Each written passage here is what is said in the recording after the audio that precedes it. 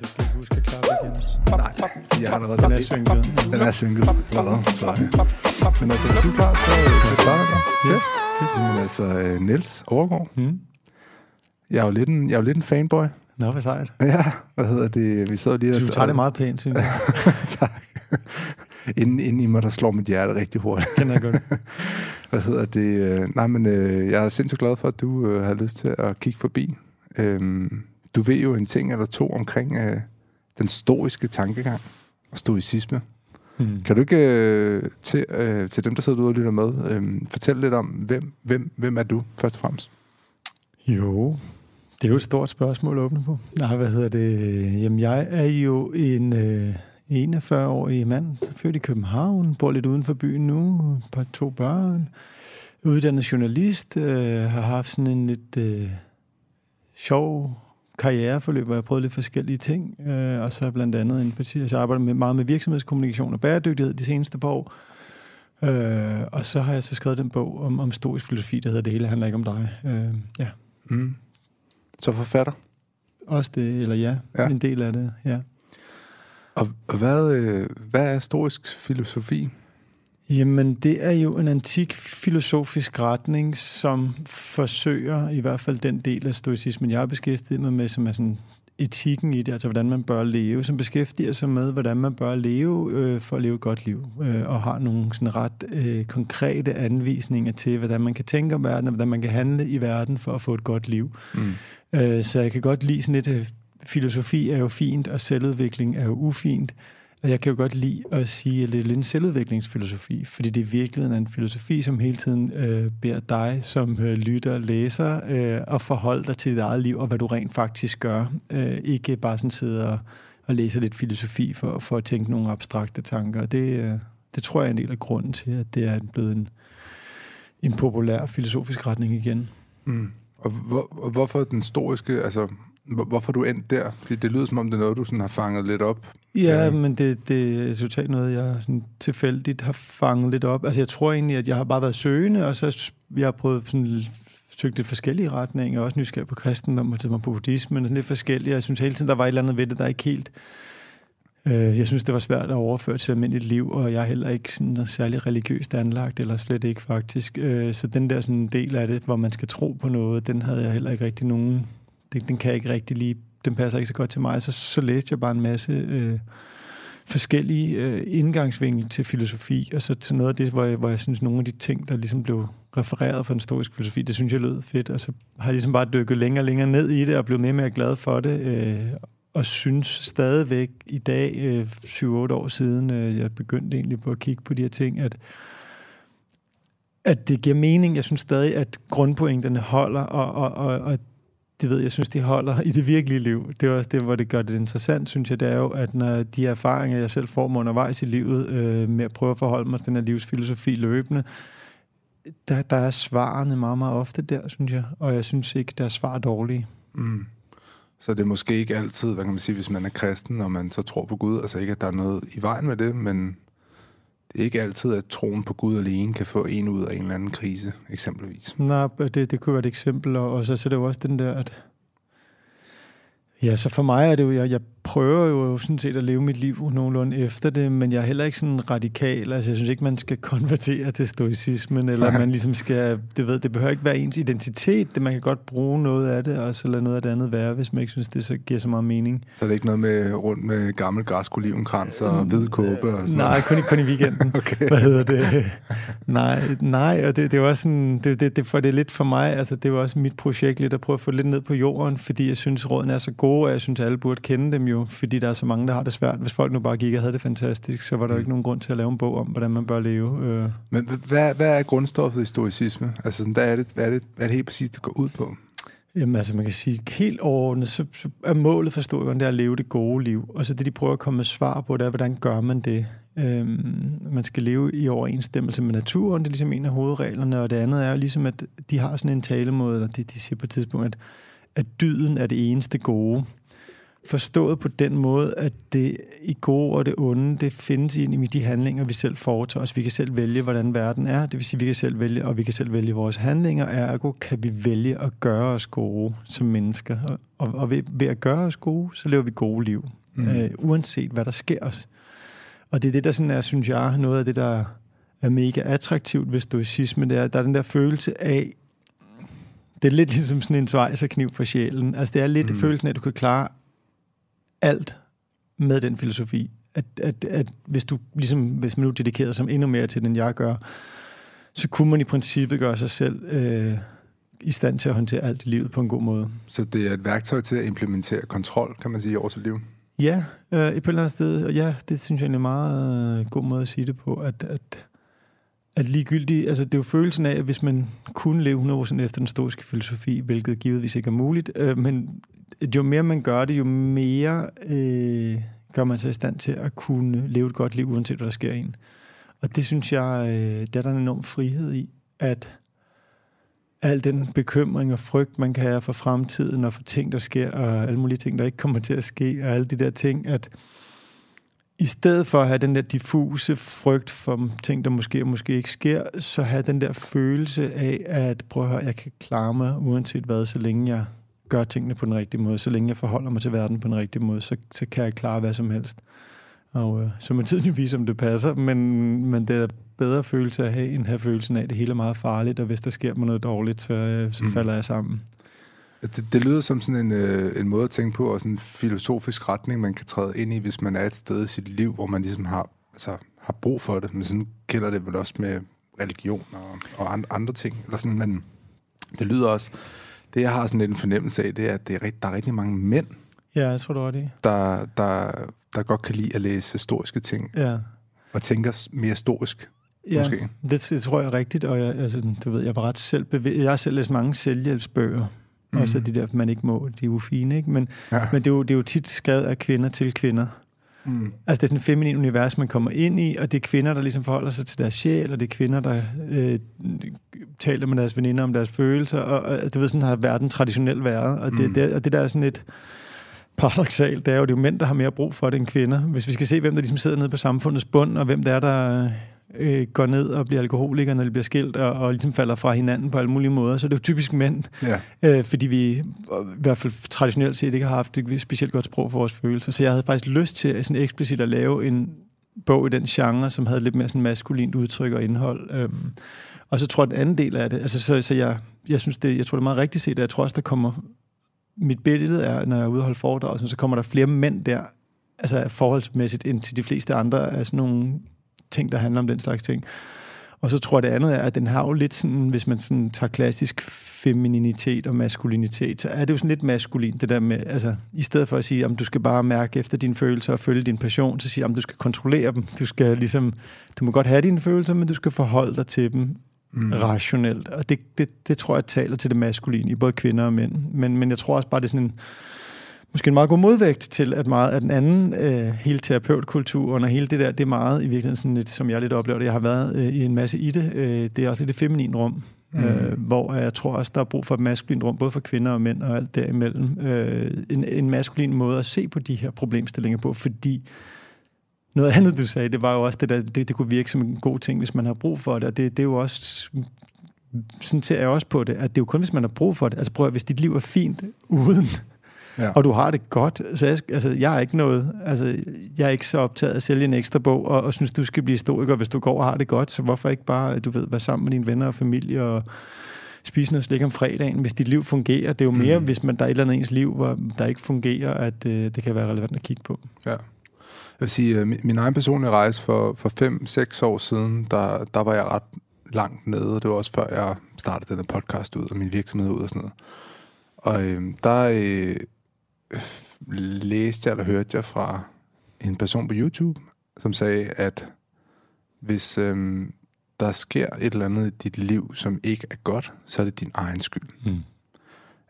Og det klikkede rigtig meget med mig. Altså selvfølgelig den der filter med, at du ved, hvis ens mor bliver syg af kræft, eller altså din kat bliver kørt over, eller sådan noget. Du ved, det kan du ikke styre. Og måske lige det med katten, der bliver kørt over, fordi du selvfølgelig være med at lukke den ud, ikke? Men der er nogle omstændigheder, som du ikke kan styre, og det har jeg selvfølgelig fuld forståelse for. Men hvis man har den der grundtanke, at hvis der sker nogle dårlige ting i dit liv, så er det som regel noget, du selv kan kontrollere, eller selv har kunne kontrollere. Er det historisk? Eller sådan... Jeg tror, altså, jeg forstår 100%, altså, jeg tror, så har vi åbenbart lidt samme psykologi, for den samme sådan, tankemåde kan jeg godt forstå. Det er også nogle af de der ting, jeg godt kunne lide ved stoicisme, at den sætter tingene meget på spidsen. Jeg tror mere, at stoikerne vil sige det samme, bare lidt på en anden, eller lidt på en anden måde vil de sige det, fordi de vil sige, du kan ikke kontrollere det, der sker der. Nej. Men du har ansvar for, hvordan du forholder dig til det. Det er dit ansvar, altid. Ja. Så i princippet kan du aldrig være et offer. Altså selvfølgelig, hvis du bliver slået ned på gaden eller et eller andet, så er du et offer i sådan en objektiv forstand. Men sådan grundlæggende, jeg prøver meget selv at sige til mig selv, også når jeg går, og synes, det er lidt synd for mig, at det ikke er synd for mig. Man er ikke et offer. Et offer er noget, man vælger at være. Altså nu taler vi om almindelige ting i livet, at man bliver et eller andet. Det er ikke synd for mig. Og jeg tror, mit grundudgangspunkt, det er jo også, at jeg synes jo, der er et eller andet.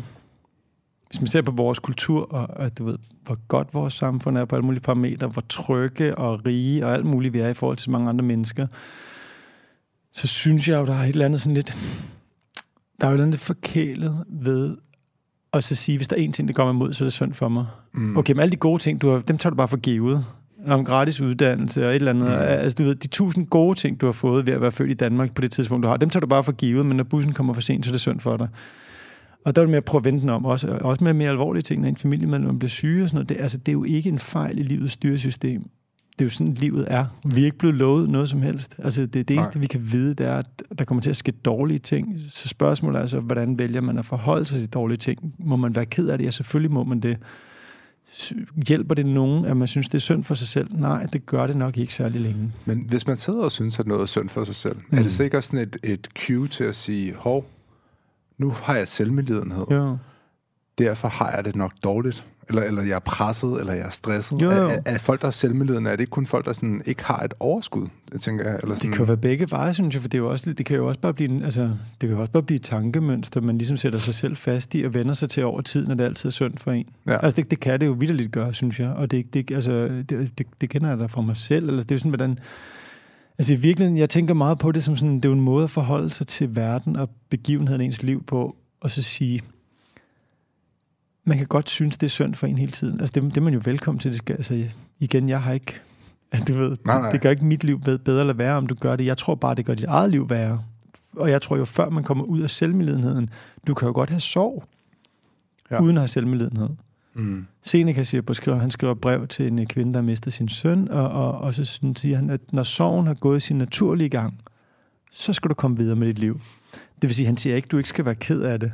Han siger ikke, bare tør øjnene og komme videre. Han siger, når sorgen har gået sin naturlige gang, selvfølgelig hvis du mister din søn, altså så er der en sorg, der er naturlig. Vi er et socialt væsen, vi har følelser, det er derfor, vi ligesom biologisk har udviklet sig, som vi har.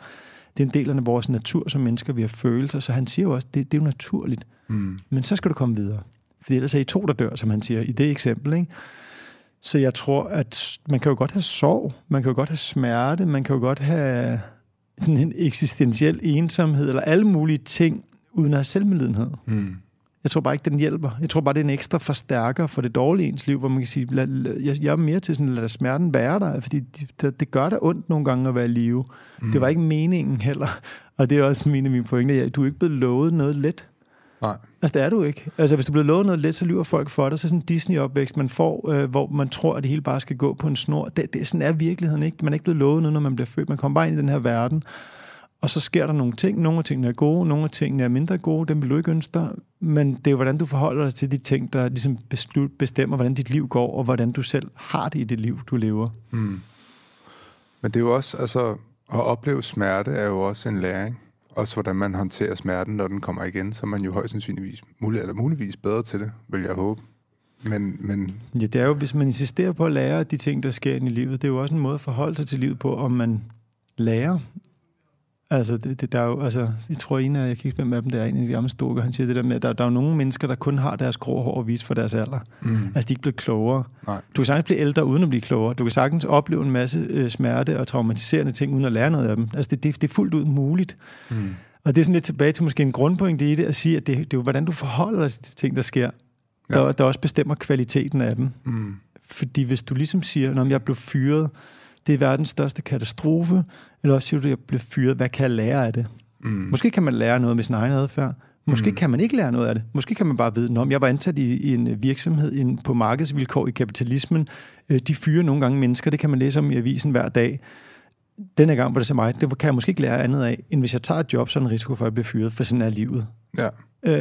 Men den anden vej, hvor man ligesom ikke forholder sig kritisk til situationen og ikke tænker over den, så bliver man jo ikke klogere, så bliver man bare fyret. Men hold kæft, for tager det også lang tid at lære, synes jeg. Det er sådan noget, jeg har lært. Det tager virkelig lang tid at lære ting. Og jeg er også bare begyndt at anskue livet sådan lidt. Så lang tid har man ikke tilbage. Så sådan, når man ligger en eller anden dag og skal dø, så føler man sgu nok stadig ikke, at man har lært det, man skal. Eller sådan, man er nok ikke færdig med at lære alt det, man har brug for at lære. Ikke? Det synes jeg godt kan være sådan lidt sørgeligt at tænke på en eller anden måde. Men selvfølgelig skal man vel også bare være glad for det, man har lært, tænker jeg.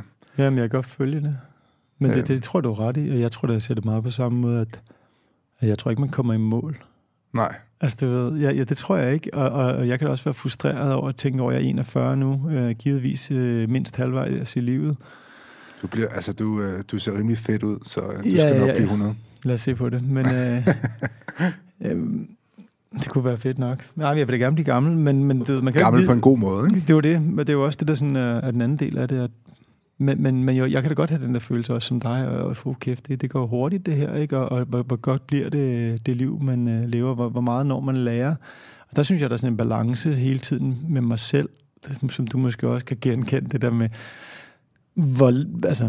jeg tror, at man skal have en anden, jeg tror, det er godt at have en sult, en anden agerighed for at lære eller udvikle sig, eller gøre et eller andet med sit liv, om så det er, at man gerne vil være den bedste til at strikke, eller det er lige meget. Jeg tror, det er sundt at have en eller anden sådan, den her livsappetit.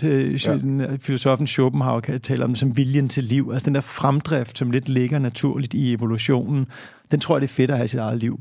Uanset om man så gør det på den ene front, eller på privatlivet, eller på arbejdet, eller i sin hobby, eller hvad det er. Så jeg tror, den der sult, tror jeg er vigtig. Og så er der jo så balancepunktet, hvornår skal man så slappe af? Det er min balance. Altså, hvornår er det nok, og hvor meget skal jeg slå mig selv i hovedet over? Jeg stadig bruger for meget tid hver uge på min telefon, selvom jeg hele tiden har bestemt mig for 3.000 gange, at jeg vil bruge mindre tid på den. Altså, du ved, fordi jeg synes, livet er kort, og der er så mange ting, jeg ikke ved, og der er så mange bøger, jeg aldrig får læst. Ja. Så jeg synes, at man skal finde sit eget balancepunkt i sulten og tilfredsheden, tror jeg. Det der med at slå sig selv i hovedet over at sidde med telefonen. Altså, nu har jeg 2 børn. Hvor mange har du børn? 2. Ja.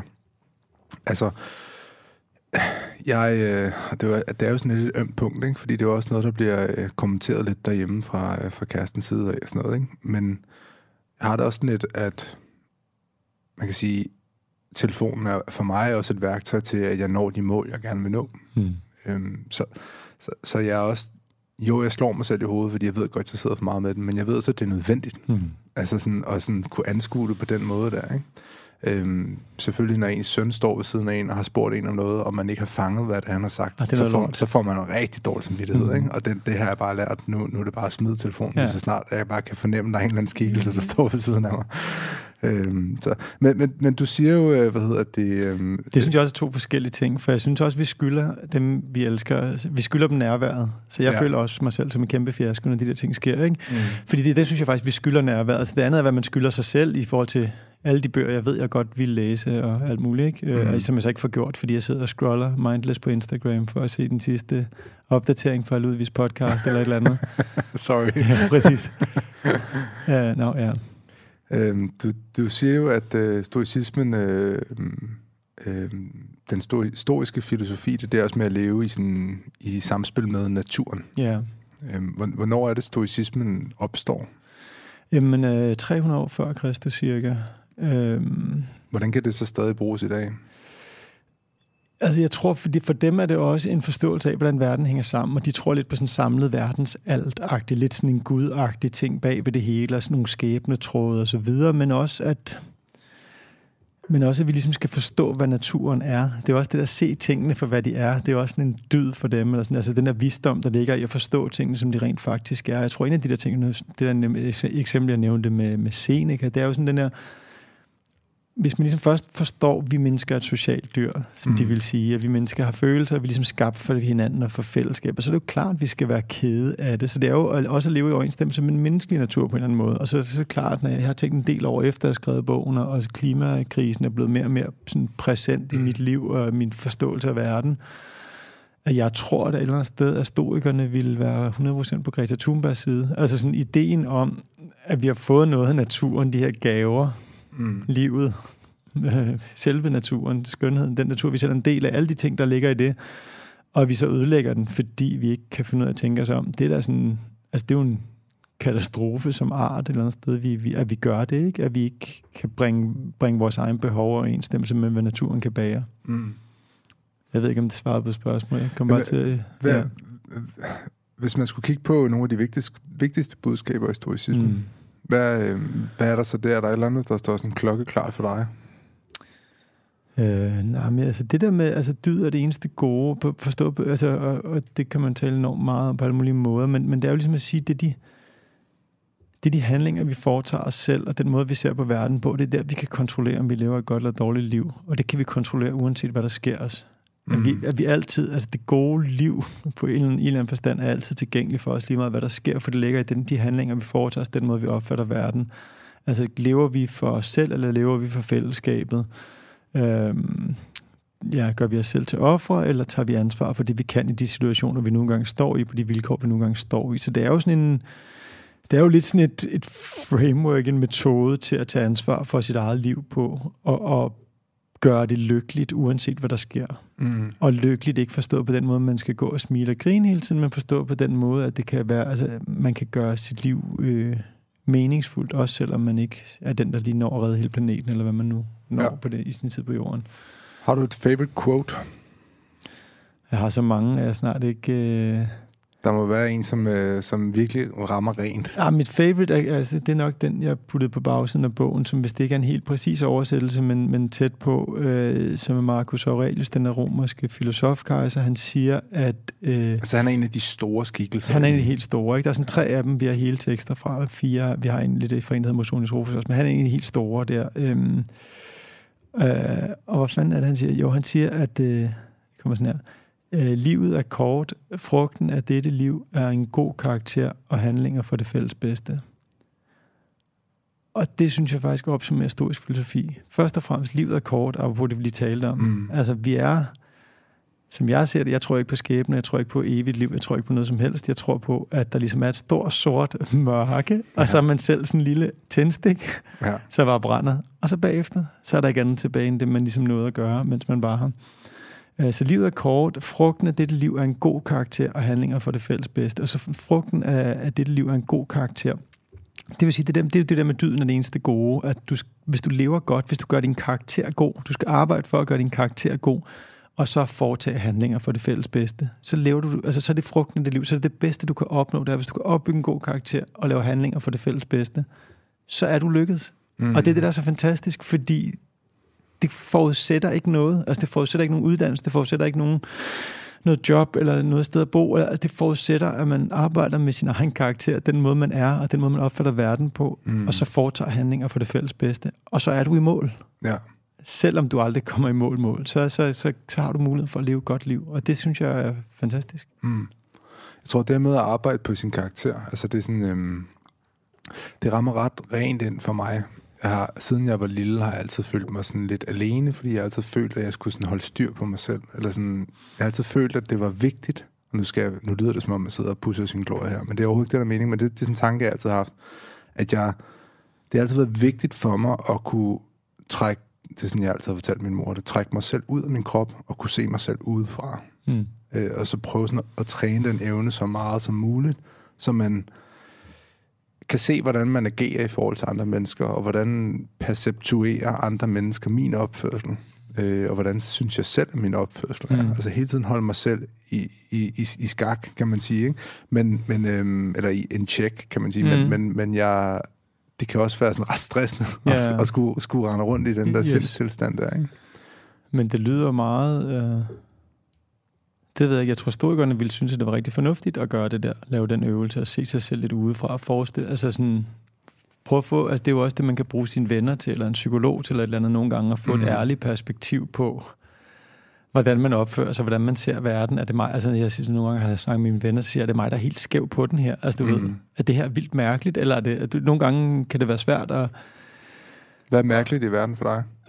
Når man er i en relation eller et eller andet, altså er det mig, der er skør, eller hvad sker der her? Ikke? Og det er jo rart lige at have nogle folk i sit liv, uanset om så er nogle professionelle, eller om det er nogle venner. Det er selvfølgelig allerfedest, hvis det er en til gode venner, altså ligesom få et ærligt perspektiv på, altså hvad sker der her? Altså, hvad sker der med mit parforhold, eller på arbejde? Altså, altså lige få sådan det der tjek en gang imellem, om man er i balance med det. Men til det andet, du siger, som jeg i hvert fald godt kan genkende, det er jo lidt, at det kan jo også, altså... Man kan jo også tænke for meget over tingene. Ja.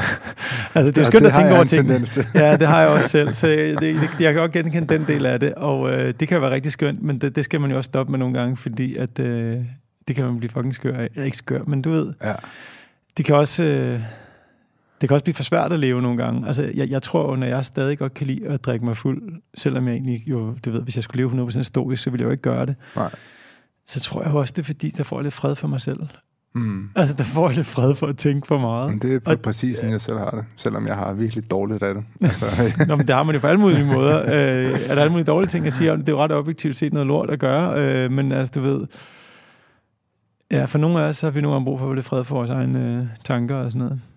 Nogle gange så har jeg sådan fornemmelse af, at livet det sådan skubber mig. Og jeg bare bliver sådan skubbet med.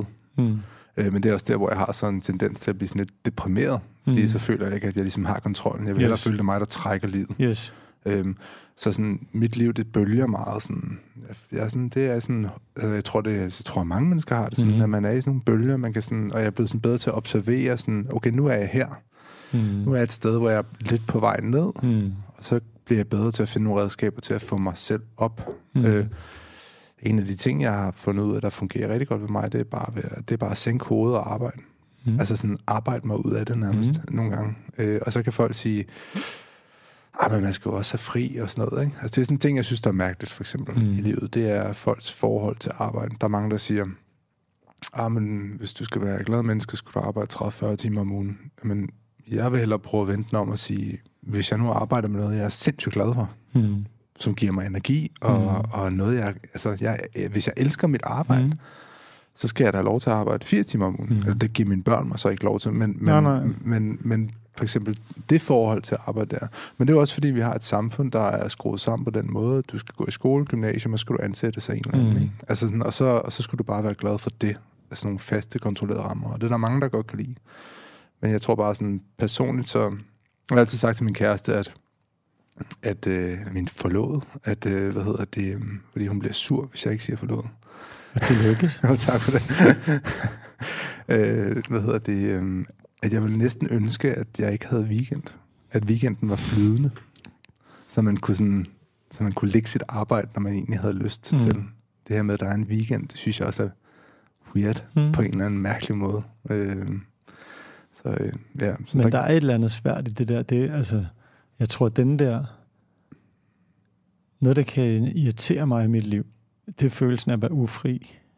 At være kalenderbundet hele tiden. Ja. Langt ud i fremtiden. Altså du ved, nu har jeg også lidt meget at lave objektivt set lige for tiden, fordi jeg har noget job og noget foredrag. Altså der er forskellige ting ved siden af, som jeg jo også er arbejde, men som jeg lidt har lidt som med dig med, at altså prøv at, jeg synes også, det er fedt. Jeg synes ikke, det... Altså, det kunne også være arbejde, hvis jeg nu synes, det var hårdt at sidde her og snakke med dig, så ville det jo, altså, det er jo i arbejdskassen på en eller anden måde, men det er jo, altså, det er jo ikke, jeg synes, det er, altså, jeg synes ikke, det er slemt, men men det der med at føle sig ufri på grund af de der kalenderting, altså, det er i hvert fald meget den, jeg har, der tænker jeg over det en gang, eller der tænker jeg tit over det, men det er jo også det der, man må sige, nogle ting vælger man jo også selv. Jamen, styrer det jo selv. Men det er så bare nogle gange svært, når man har børn, og fucking ting i institutionerne hver. Altså den her tid op til jul, ikke? Der er jo fandme, altså. Ja. Jeg skal... der er filtværksted i julebasaren på skolen på lørdag, ikke? Og jeg har en anden vagt, og jeg ved ikke, hvad jeg skal lave. Altså, du ved, jeg er meget dårlig til nogle af de der ting. Men jeg tror, at den der følelse, når jeg har den følelse, så det jeg prøver at vende den til, det er jo også, at jeg bestemmer jo selv. Altså, man kan jo også vælge ikke at gøre det. at være dem, der ikke hjælper til. Det er bare heller ikke mig, der rækker hånden op til forældremøde og spørger, hvem der tager kager med til næste forældremøde. Det er det bare ikke. Og så lever jeg ligesom med at være asocial på nogle fronter, og ikke være den, der bidrager. Fordi man kan ikke bidrage 100% på alle fronter. Og så tro på, at samlet set, så kigger jeg jo så også på hvad jeg synes, jeg så bidrager med. Om jeg synes, det nogenlunde går op samlet set, at det nogenlunde, tror jeg, eller et eller andet. Altså jeg kan mærke sådan, at hvis der er nogle ting i mit liv, hvor jeg føler, hvor jeg kan fornemme, at jeg gerne vil have kontrollen, mit arbejde eksempelvis, så er det vigtigt for mig, at jeg har kontrollen der. Så er der så andre dele i mit liv, som jeg godt kan lide at være en del af, og godt kan lide at være socialt engageret i, og ligesom være i den sfære. Der har jeg fundet ud af, der har jeg før troet, at jeg har haft behov for kontrol. Men det har jeg fundet ud af, det har jeg ikke. Og når jeg så tillader mig selv at være i det, men ikke at føle, at jeg skal have kontrollen, så kan jeg meget mere sådan slappe af i det. For så bliver jeg ikke stresset over at skulle stå med whatever med aftensmad, og den skal ikke lige være der 5:30. Det kan godt være, at klokken bliver 6, før vi spiser, eller whatever, sociale arrangementer med børn og sådan noget. Så sådan jeg prøver sådan at dele det op for mig selv på den måde, og sige sådan, okay, når jeg træder ind i den her sfære her, så er jeg en kontrolfreak, fordi det kan jeg godt lide. Yes. Når jeg træder ind i den her sfære her, så er jeg lidt mere loose, og så tillader jeg, at livet skubber mig. Frem for det mig, der trækker livet på en eller anden mærkelig måde. Det tror jeg er meget sundt. Der er sådan et historisk citat om at ledelse. Altså sådan, det er jo også både at kunne lede og blive ledt. Og jeg kan godt genkende det der, for eksempel, altså som min fodboldklub, hvor jeg spiller i, som jeg elsker og sådan noget, men der er der bare nogle andre, der tager meget mere ansvar end mig, for at tingene kører. Og det der med, i nogle kontekster, bare kunne læne sig ind, bare få en mail, at du ved, meld dig til eller fra kamp på tirsdag, du skal møde der. Det er mega fedt nogle gange, ikke at være den, der driver det, ikke? Og så skal man så bare sådan, om man selv synes, man bidrager nok alle de steder, man er, men det, jeg kan godt, for der er en frihed i nogle gange også bare at sige, at det er sgu nogle andre, der bestemmer. Det er okay. Altså, jeg behøver ikke... Ja, man behøver ikke være alfa hele tiden. Nej, slet ikke. Altså, det er jo totalt pres for sig selv, hvis man tror, man skal være ovenpå hele tiden og styre alle de sammenhæng, man er i. Det er også en lille smule megalomant, ikke? Det er sådan en... Ja. Der er et eller andet med os mennesker, at vi godt kan lide at søge tryghed. Hvad siger stoicismen om det? Altså sådan... Fordi der er jo meget sådan ting med sådan, at det er sådan et moderne ting, og sådan en YouTube-ting med, at man skal sådan seek discomfort, og man skal søge det, der er ubehageligt, for at udvikle sig som menneske og sådan noget. Hvad er din holdning til det? Altså, stoikerne var jo på, og man skulle øve sig i at sove på en hård seng, og man skulle tage kolde. Altså, du ved, stoikerne var i den grad på at gøre sig selv hårdere, fordi det siger, det er luksus, der gør dig blød. Okay. Det kunne de sige dengang? Ja, for de levede jo sådan ret vild luksus i virkeligheden. 2 af dem i hvert fald, Seneca og Marcus Aurelius. Altså i det gamle Rom, hvis man levede i luksus der, havde mange penge, så havde man altså et godt liv. Det var marmorgulve med varme i, og du ved, du har så mange slaver, der ordner alle ting. Varme i? Ja, de har varmegulv. Det er sådan nogle vandsystemer, eller også nogle ovne nedenunder. Altså det er helt, altså de havde vild levestandard i det gamle Rom, hvis man ligesom var de der øverste par procent af befolkningen. Altså de var meget på den der kamp mod komfort, fordi det gør os svage, og jeg kan ikke lade være, jeg griner jo lidt nogle gange, nu er vi på den årstid i Danmark igen, hvor at, nu har jeg selv lige købt en meget stor vinterjakke, som du skal så, men jeg griner jo lidt af de der, jeg synes, de der soveposeagtige dynejakker, der kom frem for et par år siden. Altså, når du kommer ned på sådan en legeplads, nogle gange kommer på københavnske legepladser og ser nogle af forældrene der, altså det er jo sådan, der er jo ikke et stykke hud ude i den der 5 grader kuldedag, fordi vi beskytter os selv så meget. Og det er den der, altså for stoikerne var den der beskyttelse, der gør os svag. Altså vores forfædre gik rundt her også. Ja. Altså det ved man, eller skidt for ryggen og bare arme, eller hvad de gjorde, ikke? Ja. Så man kan jo godt klare flere ting. Man kan også vende sig til næsten ikke at kunne klare noget. Så jo mere komfortabelt du gør dit liv, jo mindre kan du jo klare. Det er jo sådan noget, jeg sådan går og observerer meget også, det der med sådan, hvis kaffeautomaten ikke lige virker, kan jeg huske på et gammelt arbejde, der var nogen, der snakkede om det hele dagen, fordi nu skulle man gå lidt længere, ikke? Eller, altså, du ved, vi kan jo ikke tage en halv times transport til arbejde, uden at købe en kop kaffe, fordi vi skulle have lidt rart. Altså, du ved, hele det der søge komfort hele tiden, det er en forfærdelig måde at leve på, for det er den eneste måde at sikre sig, at livet er hårdt på, det er jo ved at prøve at gøre det så blødt som muligt hele tiden. Men vi bliver jo bombarderet med produkter, der gerne vil gøre vores liv let hele tiden jo. Altså, det må fandme også være svært at være, hvad kan man sige, moderne... menneske, men jeg ser jo også for eksempel strømninger her nu, ikke? Altså, kigger man på YouTube, og kigger man på podcasts og alt sådan noget her. Altså, der er jo sådan en bølge. Det er også der, hvor jeg tænker, sådan at din bog også har jo også klaret sig godt også, fordi vi er jo den her bølge af sådan self-development og alt sådan noget her, ikke? Altså, der er jo den her bølge i øjeblikket med at folk er begyndt at indse, at sådan, hey, tryghed gør dig nødvendigvis ikke til det menneske, du gerne vil være. Det menneske, du ser dig selv som, ikke? Og alle de her penge, alle de her ting, har jo ikke gjort os lykkelige, jo. Altså, det er jo det også derfor, folk beskæftiger sig med de her ting. Det er jo også fordi, at folk har det jo helvede til det her samfund. Altså stress, angst, depression, alle de der ting, det er jo eksploderet de sidste 20 år. Ja. Selvom vi har det fantastisk på de objektive kriterier. Og så søger folk jo, ligesom jeg selv har gjort, nogle svar, der tilbyder en anden vej. Vi har jo godt fundet ud af, at det kommer ikke til at gøre os lykkeligere at få det lejlighed med det ekstra værelse, den ekstra bil. Det hjælper ikke en skid på lykke. Og det hjælper heller ikke at finde den picture perfect partner og alle de der ting. Det hjælper ikke. Det hjælper, hvordan man lever sit liv og have en eller anden måde at forholde sig til verden på, som er konstruktiv. Om så det er buddhisme, kristendom, islam, meditation, eller hvad det er, men man har brug for en eller anden måde at forholde sig til verden på. Og vi lever lidt i sådan, efter det store ungdomsoprør, og det der oprør med den gamle skole, så der er jo ikke nogen, normerne er meget flydende, og man kan selv vælge på alle hylder, hvad man tror på, hvad man synes om, og hvordan man vil være i verden. Og jeg tror, så søger folk forskellige svar, og der synes jeg jo bare, at stoicisme er et rigtig nyttigt svar. Og det kan... Det er meget sådan håndgribeligt, ikke? Altså det er meget, man kan implementere det fra den ene dag til den anden. Det er meget nede på jorden og forholde sig til, synes jeg, og man behøver ikke rigtig tro på noget. Man kan jo bare man kan jo prøve det, og så se, om det virker. Og hvis ikke man synes, det virker, kan man jo gøre noget andet. Det er jo... Jeg kunne forestille mig, at der sidder nogen derude, og så tænker de, men de sidder bare og slynger floskler ud, ikke? Og der er så mange citater, så vælger man bare et. Men altså, hvis man læser 100 citater, og man kun finder et citat, man synes, der resonerer godt med en, hvorfor skulle man så ikke bruge det? Altså, og hvorfor skulle man ikke tage det ind og prøve at udvikle sig selv, eller forbedre sig selv, eller gøre sig selv til en bedre person, ikke? Altså, jeg har klart sådan en fornemmelse af, at der er mange, der sådan er meget sådan stedige omkring den måde, de lever deres liv på, og sådan ikke vil ændre sig for nogen som helst pris. Men jeg tror også bare, det er der, man sådan kan gå lidt i stå, eller det er der, man går lidt i stå som menneske, hvis man ikke tør udvikle sig. Jo, men både og, men altså, jeg tænker, hvis du har det godt, hvis du har det godt, som du har det, og dit liv er godt, og du oplever, at livet er meningsfuldt, og du oplever, at du har gode relationer, og du oplever, at dit liv er grundlæggende som meningsfuldt, jamen, så lad det være at gøre noget andet. Altså, du ved. Men det mener jeg, men problemet er jo... Men er der ikke sådan lidt sådan blå pille i det? Altså blue pill, red pill? Altså sådan den der wokeism og sådan, hold da op, nu ser jeg lige pludselig verden på en anden måde. Altså det kan også være farligt, for jeg kan huske, da jeg havde det dårligt for 6-7 år siden, eller 5 år siden, og hvor lang tid det nu var siden, der levede jeg i min cirkel. Jeg løb i ring.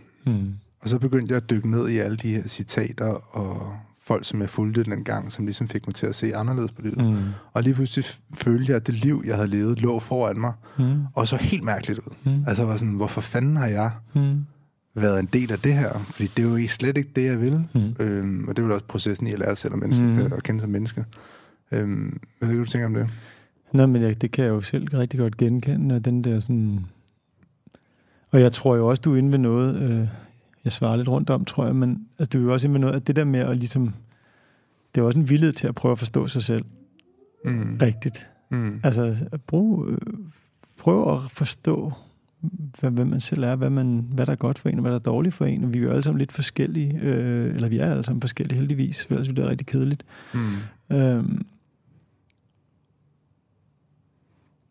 Men det skal jo komme af, tror jeg, forandringen skal jo komme af et oplevet behov.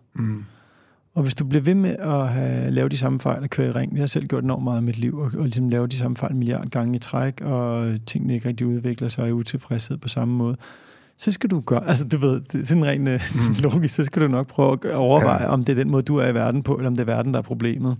Fordi du kan jo, men hvis det til gengæld, altså jeg synes, hvis du har det godt jo, Altså hvis du er en af dem, der var så heldig, at du ligesom faldt i selvværds- og meningsfuldhedsgryden fra start af, og bare ligesom synes, det hele er fedt, så synes jeg jo ikke, der er nogen grund til at læse stoicisme. Altså, det kan man gøre for sjov skyld, ligesom man gør det. Det er fandme de færreste, tror jeg, der bare har det godt. Jeg kender dem ikke, men det kan jo også være min omgangskreds ekstra fucked. Nej, jeg tror, at det tror jeg nu ikke. Jeg tror, de fleste har jo et eller andet. Du ved, vi har alle sammen et eller andet lort med et eller andet sted fra, og så vælger vi jo lidt selv, hvad for en verden vi lever i. Om vi lever i en forfærdelig verden, hvor livet er lort og hårdt, eller om vi lever i en verden, hvor livet er også hårdt, og livet er også lort.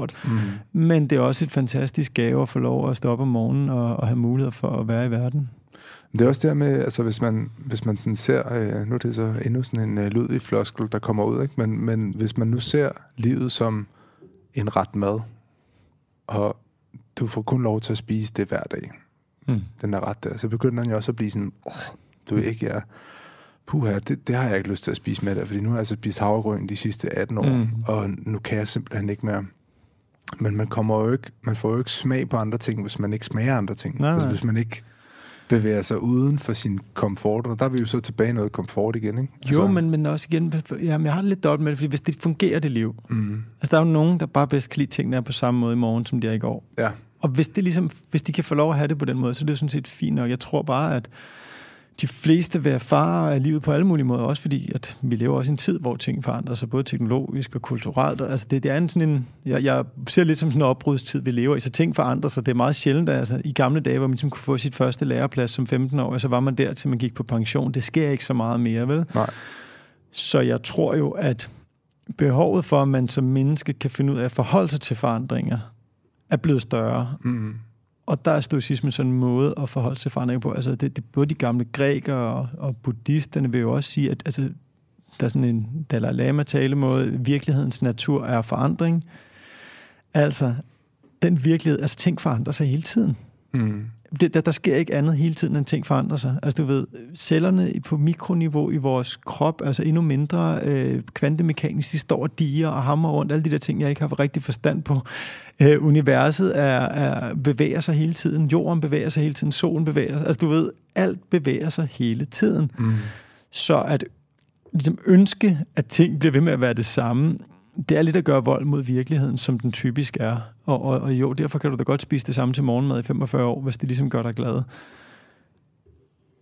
Men jeg tror jo, at det er en mere realistisk måde at forholde sig til verden på, at se den som en foranderlig størrelse, og så kan man så vælge, hvordan man forholder sig til det. Men det er klart, at jo mere man ligesom bliver sat i, ting kun kan være på en måde for at være gode, jo mere sårbar gør man jo så sig selv for, hvis den ene måde falder bort. Hvis du så får at vide, at du ikke kan tåle havregryn længere en dag. Ja. Så. Nej, men man kan også sige, altså hvis virkeligheden og verden er den her fleksible størrelse, som bevæger sig og former sig, hvis du skal passe ned i den form, så er du også selv nødt til i hvert fald at på en eller anden måde kunne bevæge dig og forme dig lidt, ikke? Jamen, det er jo det, der sådan... Det er jo det, noget, jeg synes, stoicismen kan, at moderne forfatter Nassim Nicholas Taleb, som jeg er meget glad for, at han har skabt det der begreb, der hedder antiskrøbelighed, anti-fragile. Altså målet, det modsatte af skrøbelig, er ikke at være robust. Hvad hedder den bog? Anti-fragile, den er fantastisk. Okay, fantastisk. Den skal 100%, hvis du ikke kender den, den er fantastisk. Hans pointe er, at det modsatte af skrøbelig er ikke robust, fordi robust, det er bare noget, der bliver i samme tilstand. Det modsatte af skrøbelig, det er antiskrøbelig. Det er, at du bliver stærkere af at blive brugt til en vis grænse. Han bruger kroppen som eksempel. Kroppen er antifragile. Hvis ikke vi bruger den, så får den det dårligere. Så nedbrydes den. Så det er selvfølgelig til en vis grad. Vi skal jo ikke bare over. Men der er mange ting i livet, og det er jo lidt sådan, jeg ser... Så det her med ikke at bruge kroppen, det er, det er hver dag stå op, sidde samme sted, køre på arbejde, sidde ned hele dagen, komme hjem, sætte dig i sofaen, gå i seng igen. Jo, men det er jo altså vores muskler, altså der er faktisk ret meget interessant forskning også på anti-aging og de der ting, at vores muskelmasse bliver bare mindre og 10 for 10, med mindre vi gør noget ved det. Men hvis vi gør noget ved det, så hjælper det faktisk vores generelle sundhed rigtig meget, at vi stadig har de muskler, vi havde engang. Fordi hvis man ligesom holder musklerne ved lige, så hjælper det resten af systemet. Jeg er ikke super ekspert på det, men det er sådan, det ligesom tyder på, det ser ud. Og det samme synes jeg jo lidt stoicisme kan for sjælen, eller ligesom sige, i stedet for, at man lever i sådan en verden, hvor alt er skrøbeligt, hvor hvis jeg mister mit partner eller mit job, så falder hele verden fra hinanden. Så lever i en verden, hvor hvis der sker mig noget, som sådan på kort sigt ikke er det, jeg ønskede mig, så er stoicismen en måde at være i verden på, hvor man kan tænke, hvad kan jeg så få ud af det? Altså, hvad er så upsiden? Hvad er den Hvad er de nye muligheder, der byder sig? Hvad kan jeg lære af det? Det kan jo også være, at man bare er en kæmpemæssig idiot. Det kan man jo nogle gange. Det er jeg i hvert fald nogle gange. Ja. Så det kan godt være, at du bare kan lære. Du skal lade være at være en kæmpe idiot. Men du ved, så er der også noget vundet ved at selv det, man mister. Ja. Men der er også så smukt i at kunne erkende, at man har været en kæmpe idiot. Altså, jeg kan nævne utallige gange, hvor jeg har været en kæmpe idiot, eller kan se tilbage på mig selv og sige, hold kæft, har du bare kun snakket om dig selv ved at gøre det nu her, ikke? Altså, du er ikke slemt lige nu, vil jeg sige. Altså, det er selvfølgelig også en podcast, vi laver, så man må godt snakke lidt, ikke? Men altså, og det kan jeg godt lide, men det gør også bare ondt at træde ind i det, ikke? Jo, altså både og. Det kommer også lidt på, hvordan man træder ind i det. Jeg tror, at det lyder til, at vi har lidt det samme psyke. Men altså, jeg ved godt, at jeg er en kæmpe idiot. Nogle gange. Jeg ved, at ligesom jeg har potentiale til at være et godt menneske, har jeg også potentiale til at være en kæmpe idiot. Det er også derfor, de der sort-hvide kasser er så dumme. Det er sådan noget, man skal komme væk fra, at man enten er et godt menneske eller et dårligt menneske. Vi har jo alle sammen potentialet til at være begge dele. Og typisk er man på en given uge både lidt af det ene og det andet. Og så kan man så arbejde med den bedre halvdel af sin sjæl-agtige og få der til at være flere af de gode handlinger. Men tit er man jo også lidt en idiot på en eller anden måde. Altså så er et eller andet, man kunne have gjort, man ikke gjorde, eller man er lidt egoistisk. Eller, altså Og jeg tror, at jo mere man tør være ærlig over for sig selv med det, for det første så modvirker det den værste risiko for selvfedme, at man godt er klar over, at man også, det var for min måde at se verden, men jeg er også en idiot. Altså du ved, jeg synes, jeg generelt jeg er et relativt okay menneske, stille og roligt, men jeg er også bevidst om, at det ikke det eneste er, og det er ikke sådan, at jeg tror, at jeg bare, altså jeg har lidt selv et billede af, hvis ikke jeg holder mig selv lidt i ørerne med de her ting, så har jeg jo hele tiden potentiale til at være en kæmpe idiot. Stikker man bare i en eller anden retning? Jamen det kan man sagtens gøre i sit liv. Så jeg tror, at også man skal finde en fred med, det er i hvert fald lidt sådan, jeg ser det. Jeg er nok lidt mere tilgivende over for mig selv, måske en stoikerne vil anbefale på nogle punkter, men altså, jeg finder også en fred med at menneske. Apropos leve over enstemmelse med naturen, ikke? Jeg er menneske. Den der kliché, det er menneskeligt at fejle. Altså, der findes jo ikke perfekte mennesker. Der findes ikke, altså, perfekt findes ikke i den menneskelige eksistens. Nej. Så når jeg erkender, at jeg er menneske, så erkender jeg også, at jeg er fejlbarlig. Jeg er ikke en Gud. Hvor meget man end gerne vil være det, så er jeg et menneske. Det betyder, at jeg også kommer til at fejle. Lige meget, hvor meget jeg ved det rigtige, kommer jeg en given uge, eller en given måned, eller et eller andet til at gøre noget dumt, og som jeg ikke ville have gjort, hvis jeg ligesom havde muligheden for at sætte mig ned og tænke mig en halv time om, inden jeg gjorde det sikkert, ikke? Og det er jo også, på den ene side skal man jo prøve at udvikle sig, og på den anden side skal man også leve med sig selv, som man nu engang er. Fordi nu, altså... Men man skal jo ikke slå sig selv i hovedet. Nej, det er det, der ikke hjælper jo. Og det har været min klare tendens i livet. Jeg har brugt enormt meget tid på at slå mig selv i hovedet over fejl, jeg har lavet. Ja. Hvor med en stoisk sådan princip om kontrolsfære, enten kan man kontrollere det, eller også kan man ikke gøre noget ved det. Det bruger jeg jo også lidt til at sige, prøv at fortiden kan jeg ikke gøre noget ved. Nej. Det kan jeg ikke. Altså, jeg kan ikke ændre den handling, jeg foregår mig i forgårs. Jeg kan tænke over, hvad jeg kan gøre herfra. Det er jo ligesom, altså at leve livet nogle gange, så ser det som sådan at starte en sådan, lad os sige, du skal starte en forretning op, og du har 100 kroner eksempelvis. Og du kommer til at bruge 80 kroner på i en isbutik, eller du skal starte en isbutik, og du har 100 kroner, du kommer til at bruge 80 kroner på is, der smelter.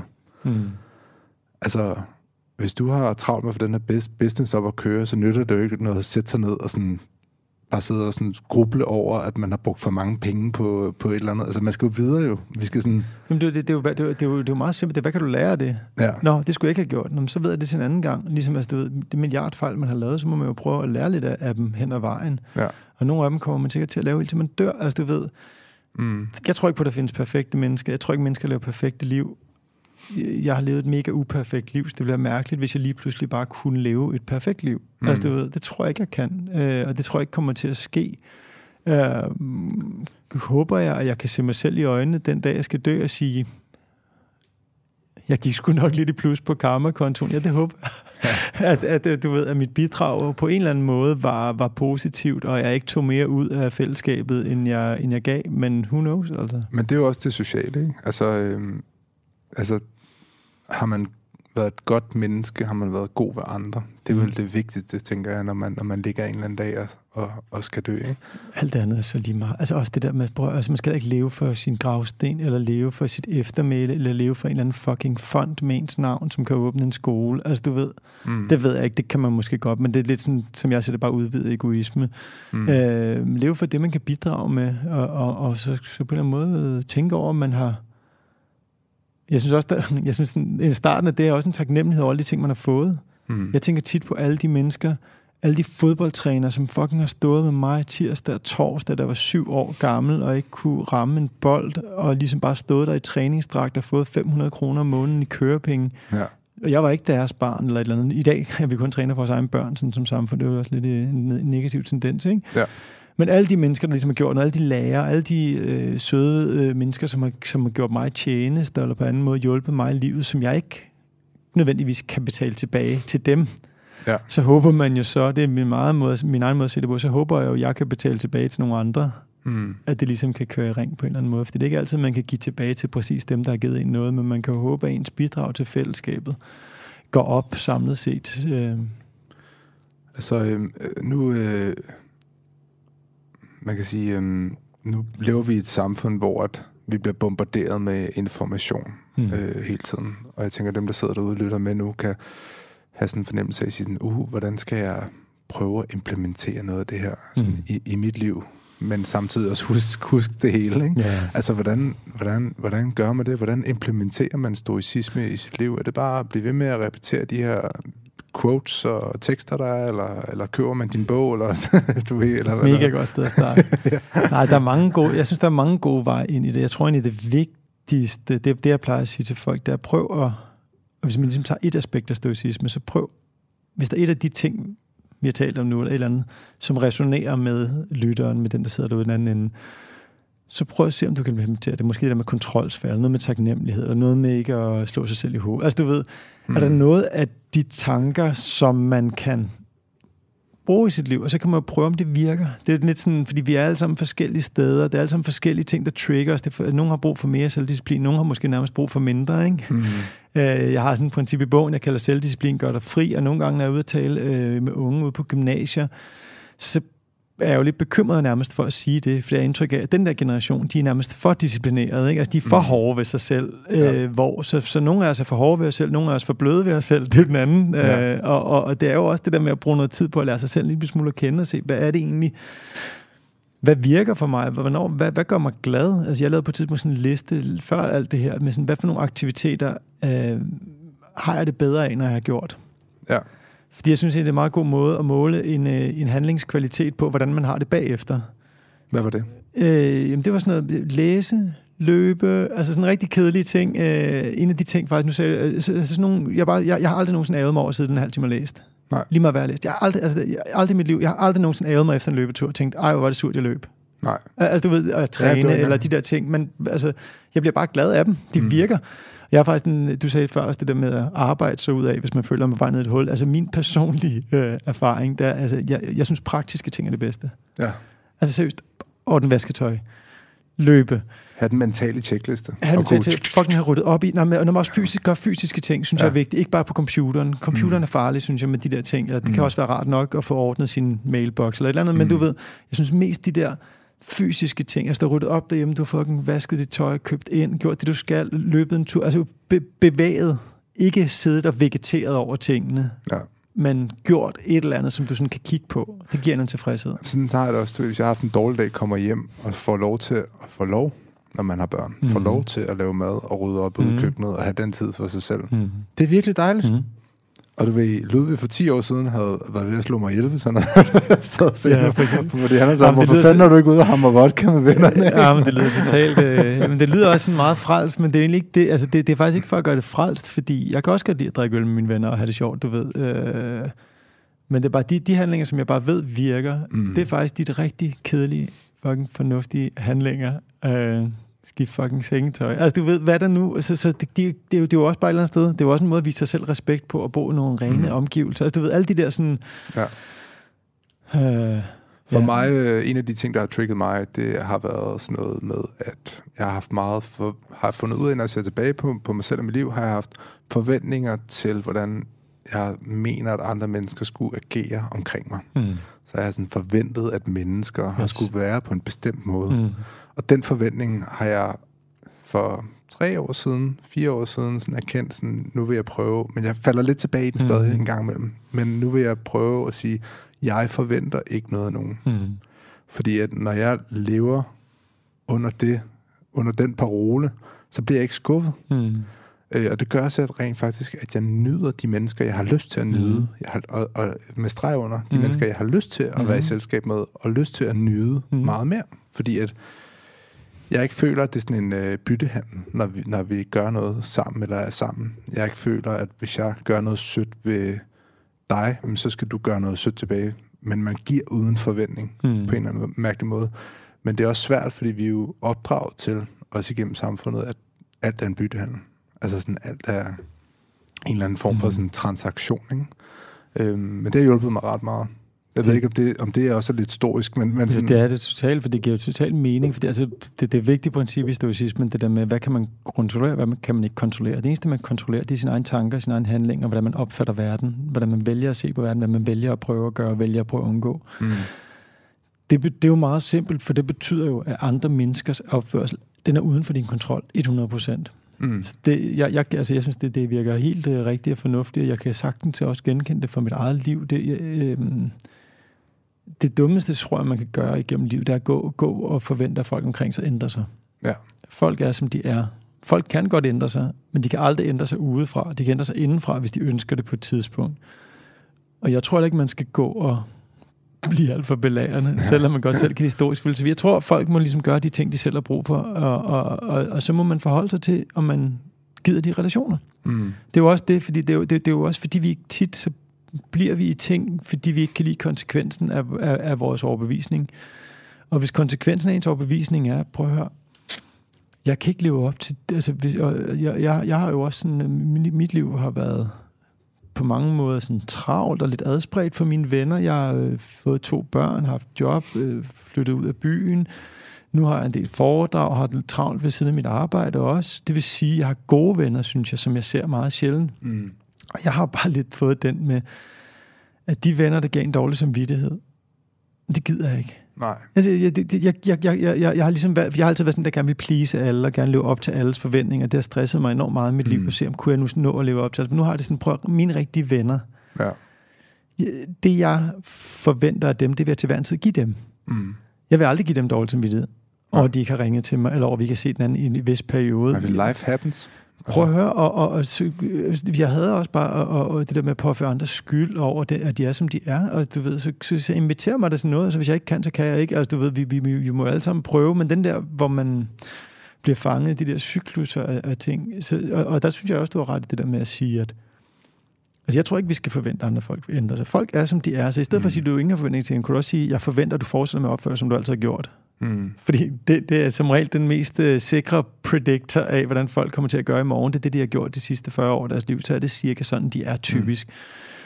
Så hvis nogen bliver ved med at opføre det på en bestemt måde over for dig, så hvis du gerne vil være i relation til dem, så skal man jo også leve med, de er, som de er. Og så kan man jo sætte sine grænser en gang imellem, hvis der er noget, man ikke vil have, og så kan de jo så forholde sig til dem. Men ellers så bare sige, så tager man det, man får, i stedet for at forvente, at folk skal være alt det, man gerne vil have, de var.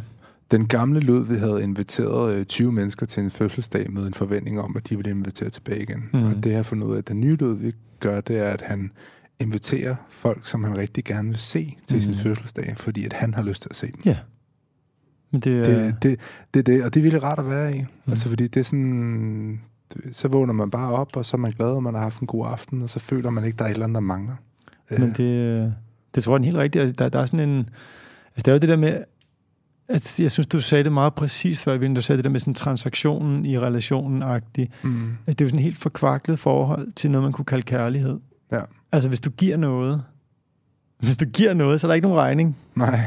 Så giver du det ikke. Nej, det er det. Så hvis du giver noget, hvis du giver en fest, hvis du giver en gave, hvis du giver noget opmærksomhed, hvis du giver en sød besked den dag, de skal op til deres eksamen, eller hvad ved jeg, eller den dag, deres barn blev født, eller, altså hvis du giver noget rigtigt, så gør du det uden forventninger om for noget igen. Så giver du det, fordi du har lyst til at give det. Du har lyst til at opleve og være sammen med dem.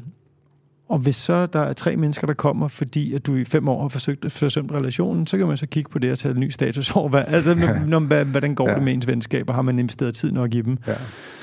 Men det er godt nok svært at holde sig selv, det mindset. Ja, det synes jeg, det er. Det er mega svært, men der er meget frihed at finde der, synes jeg. Fordi vi lever også den der lidt sådan... Det ved jeg ikke, det er min egen erfaring.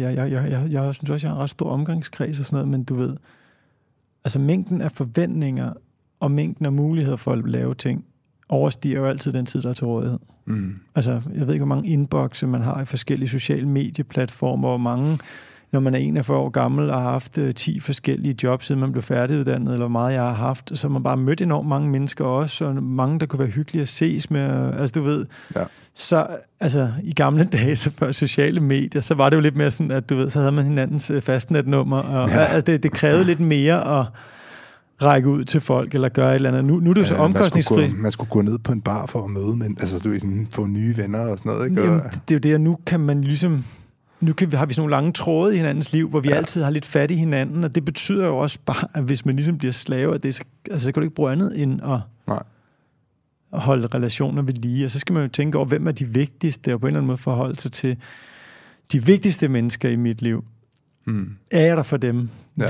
Ved jeg, hvordan de har det indeni? Det for mig er det sådan en, og jeg synes ikke specielt nødvendigt, hvis jeg kan lide svarene, men jeg synes ligesom, ved jeg, hvordan de har det, og er jeg tæt nok på dem? Og det synes jeg er en evig øvelse. Det synes jeg er vigtigere spørgsmål, end når man har 500-700 venner på et eller andet social medie. Nære relationer. Ja, finde de der mennesker, som man et eller andet sted vil gøre alt for. Ja. Og med det, Niels Overgaard, så tror jeg vil sige tak, fordi du gad at kigge forbi. Det var en fed snak. Det var mega fedt. Når du har skrevet en historisk bog, når du har skrevet en nummer 2, så inviterer jeg dig altså ind igen. Det er en aftale. Jeg håber ikke, det går alt for længe, men nu må vi se på det. Tak for det. Tak for det.